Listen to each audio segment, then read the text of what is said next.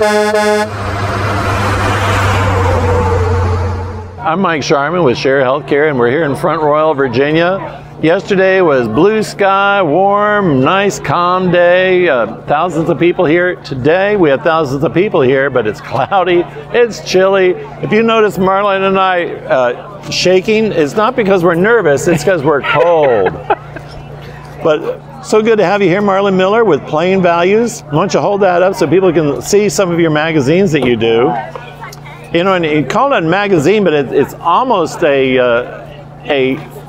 tall paperback, because Plain Values, this material that's here, they could come back to in a couple of years and it would still be good, because these values are long term. It's not just ones that go away, right? Yeah, we've actually heard stories of advertisers and ministries that we featured get calls and emails years after, you know, their story has run. Absolutely, they do. They stay around a long time. Right, and for the readers, you know, there's so many different things, you know, prayers for the taken, the story of the Haitian hostage crisis, and I'm sure you all had heard a lot about that, but because Plain Values is very much influenced by the Anabaptist community, the Amish and Old Order Mennonite community, right. That was the Haitian crisis there, and here we have Life Water, Hope for Today, Haiti Tomorrow, Hope for the Generations, and then Raya Troyer comes home, and you just have the sense of a community that's caring about one another. But it is larger than the Anabaptist community, isn't it? It is. We began 10 years ago. This is actually our 10th anniversary issue, which is pretty incredible to me. But 10 years ago, we wanted to start a magazine that talks about the beauty of adoption and the dignity of kids with special needs, and it has grown into something much more than what we would have ever imagined. I mean, the Lord has used it in so many ways. That still infuses each issue, but Absolutely. It is not the entirety of the issue by any means. That's exactly right. And if I can back up and bring a little bit of context. This is your interview. You can do what you want. So Lisa and I have adopted all four of our kids. Our oldest is on the autistic spectrum, and our three youngest all have Down syndrome. And so we live in that adoption and special needs world, and when we began, that's what we wanted to talk about. That's what we wanted to kind of be the pillars of what we do. And I made the comment to Lisa that I want to see one kid. I just want to see one child with Down syndrome get adopted into their forever family. And a few years ago, we actually began a nonprofit called Room to Bloom, and Room to Bloom is focused exclusively on bringing awareness and money to families that are adopting children out of, you know, sometimes really bad situations. And we have been able to play a role in about 15 adoptions over the last couple years, with these two girls being, I think, number 13 and number 15, or 12 and 14. But they came home out of Bulgaria in Raya's case before they were transferred into the adult institutions.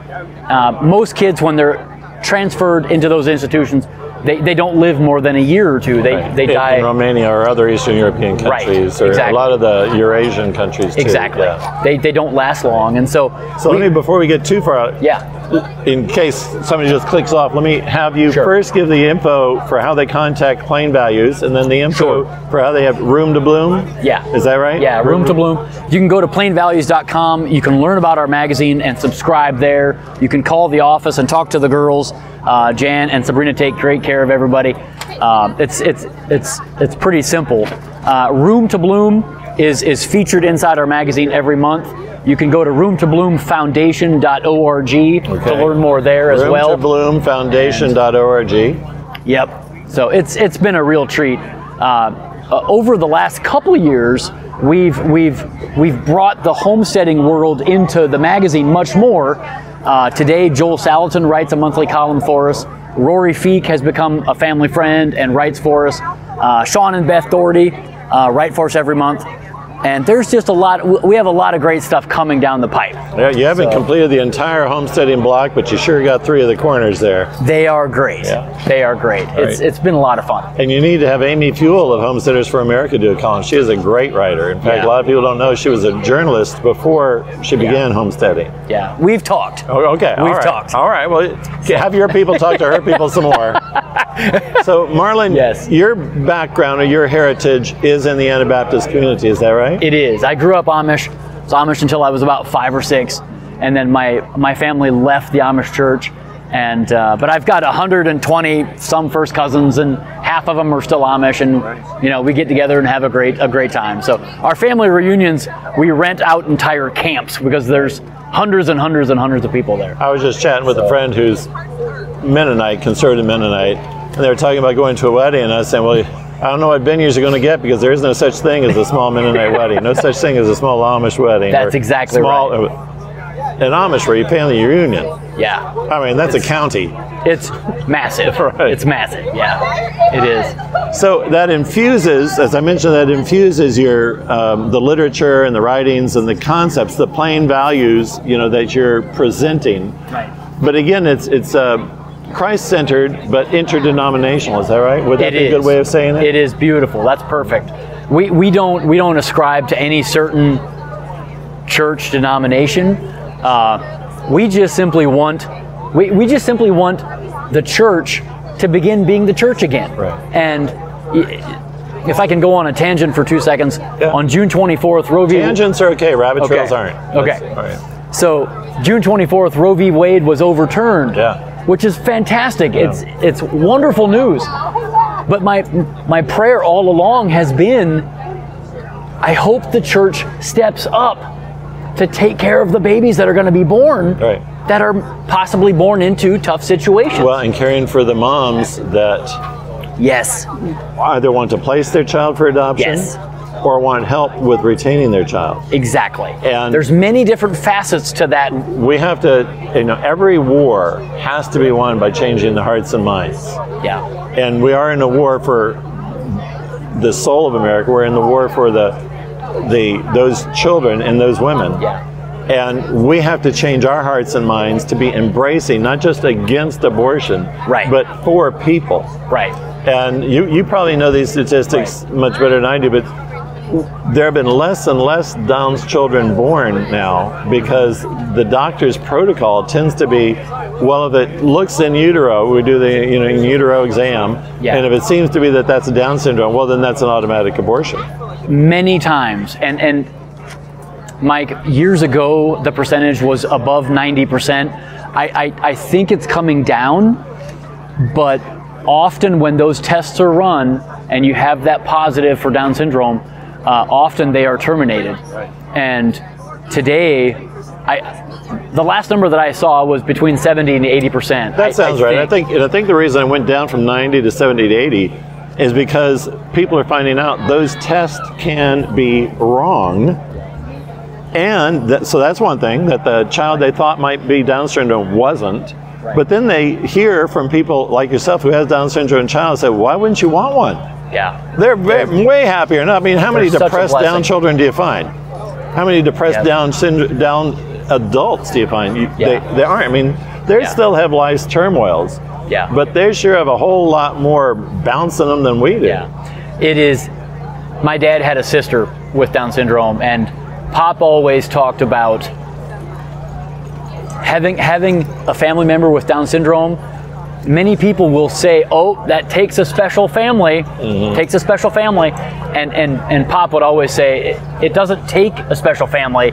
It makes a special family." All right. It makes a special family. So let's repeat that again. His dad had said that it doesn't take a special family to have a Down syndrome child. It makes a family special when you do. And you just see that reflected. There's been quite a few people coming through here that have a Down syndrome child or teen or young adult with them. Right. And you can just see a stronger bond between them, even though this is a family-centered area. But you can just see that special bond that they have. I'll say it this way. you would struggle to find a more Christ-like person in many ways. The innocence, the purity, the joy. Not to say they can't get stubborn. Not to say they can't get, they're still sinful. Right. However, they are wonderful, and it's such a joy. That just prompted me. I got to do a grandpa shout out here, a papa shout out. Yeah. One of our children,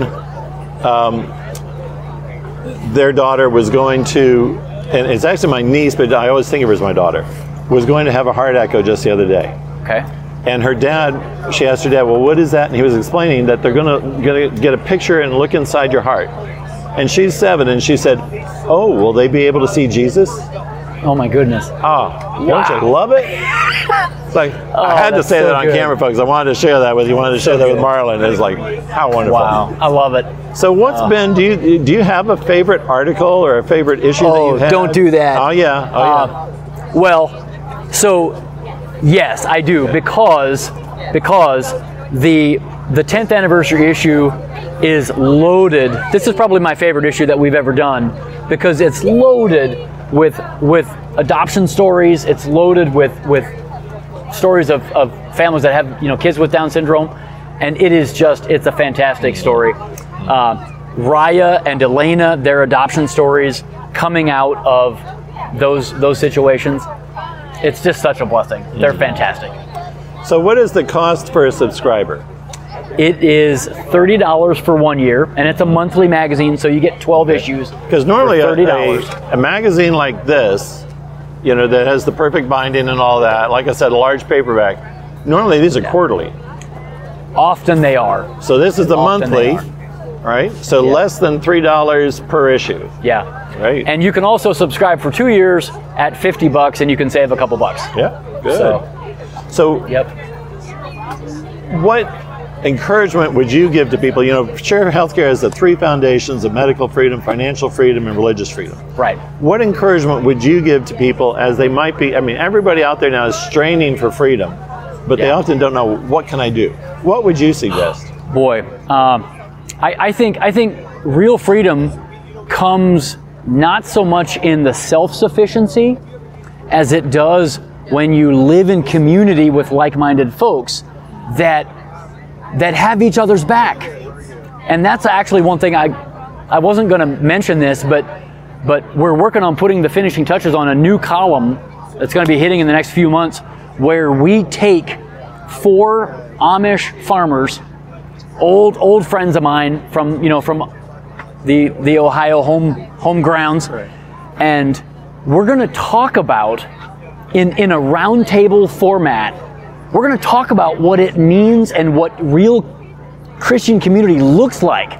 The Amish take care of each other in a way that the evangelical and the mass markets don't really understand.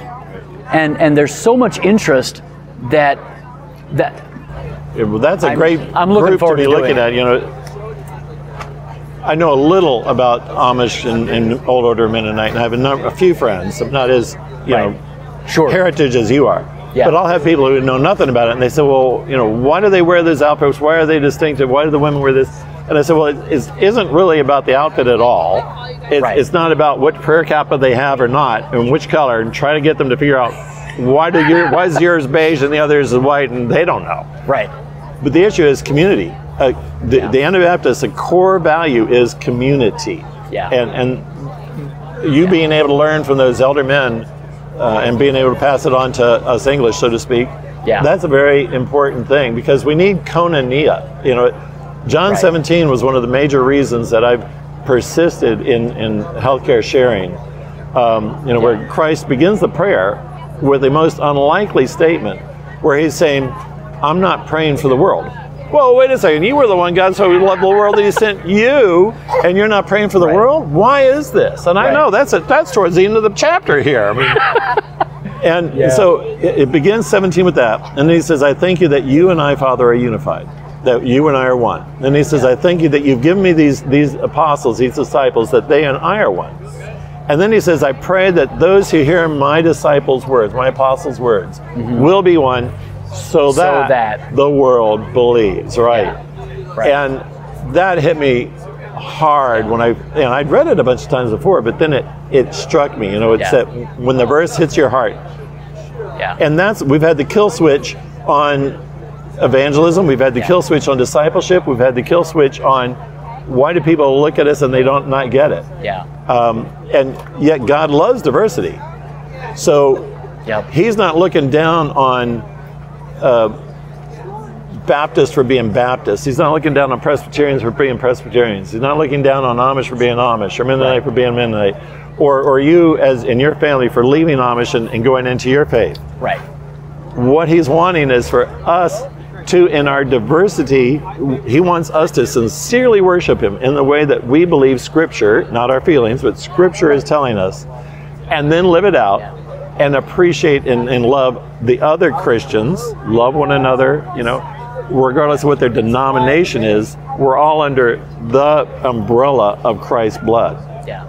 And when we're doing that, and I love the way that you bring together the community of faith within these plain values that ought to be common sense, but common sense isn't very common anymore, is it? It's not. We have seen many folks that have reached out and said that the Lord has used some of the work that we've done to pull them back to the church. And It's been really interesting because he can use anything. And I think biblical truth it stands on its own. And if we're faithful to that, he will use it in however he sees fit. Pretty much anybody will believe Scripture if they give up their own bigotry and their own prejudice about what they think Scripture says. And even if they're a Christian, if they give up their bigotry and their prejudice about what they think Scripture says, all the barriers will just be removed. And I'm preaching that to myself, because we have to preach the gospel daily, and over and first to ourselves. So what's the kind of final words that you might tell people, or the final contact information you might want to give them? Well, I've been asked many times what Plain Values is really all about, because we talk about such a wide variety of issues. We have a column that's written by a widow for folks who have, gone through some loss. And then, sometimes we have a hunting and fishing column. The common denominator is cultivating anchored community. A father and a son sitting in a turkey blind. Cultivating an anchored community, did you say? It is, I love that, yeah. Cultivating anchored community. Because we're fishermen. That's what we are. Need those anchors. That's what we are. And that's also when the church, when we as the church believe and then live it out and take care of one another in the way that he prescribed, that's what shows the world that there's something to it. I think that's the authenticity, the genuineness that I think so many people are longing for. So it's exciting. I mean, there's a lot of work to do. Well, thank you, boy, it's been Marlin great. Miller, for putting your heart's passion into this to help us see what our real heart's desire is and be able to fulfill that and be part of that anchored community. Thank you.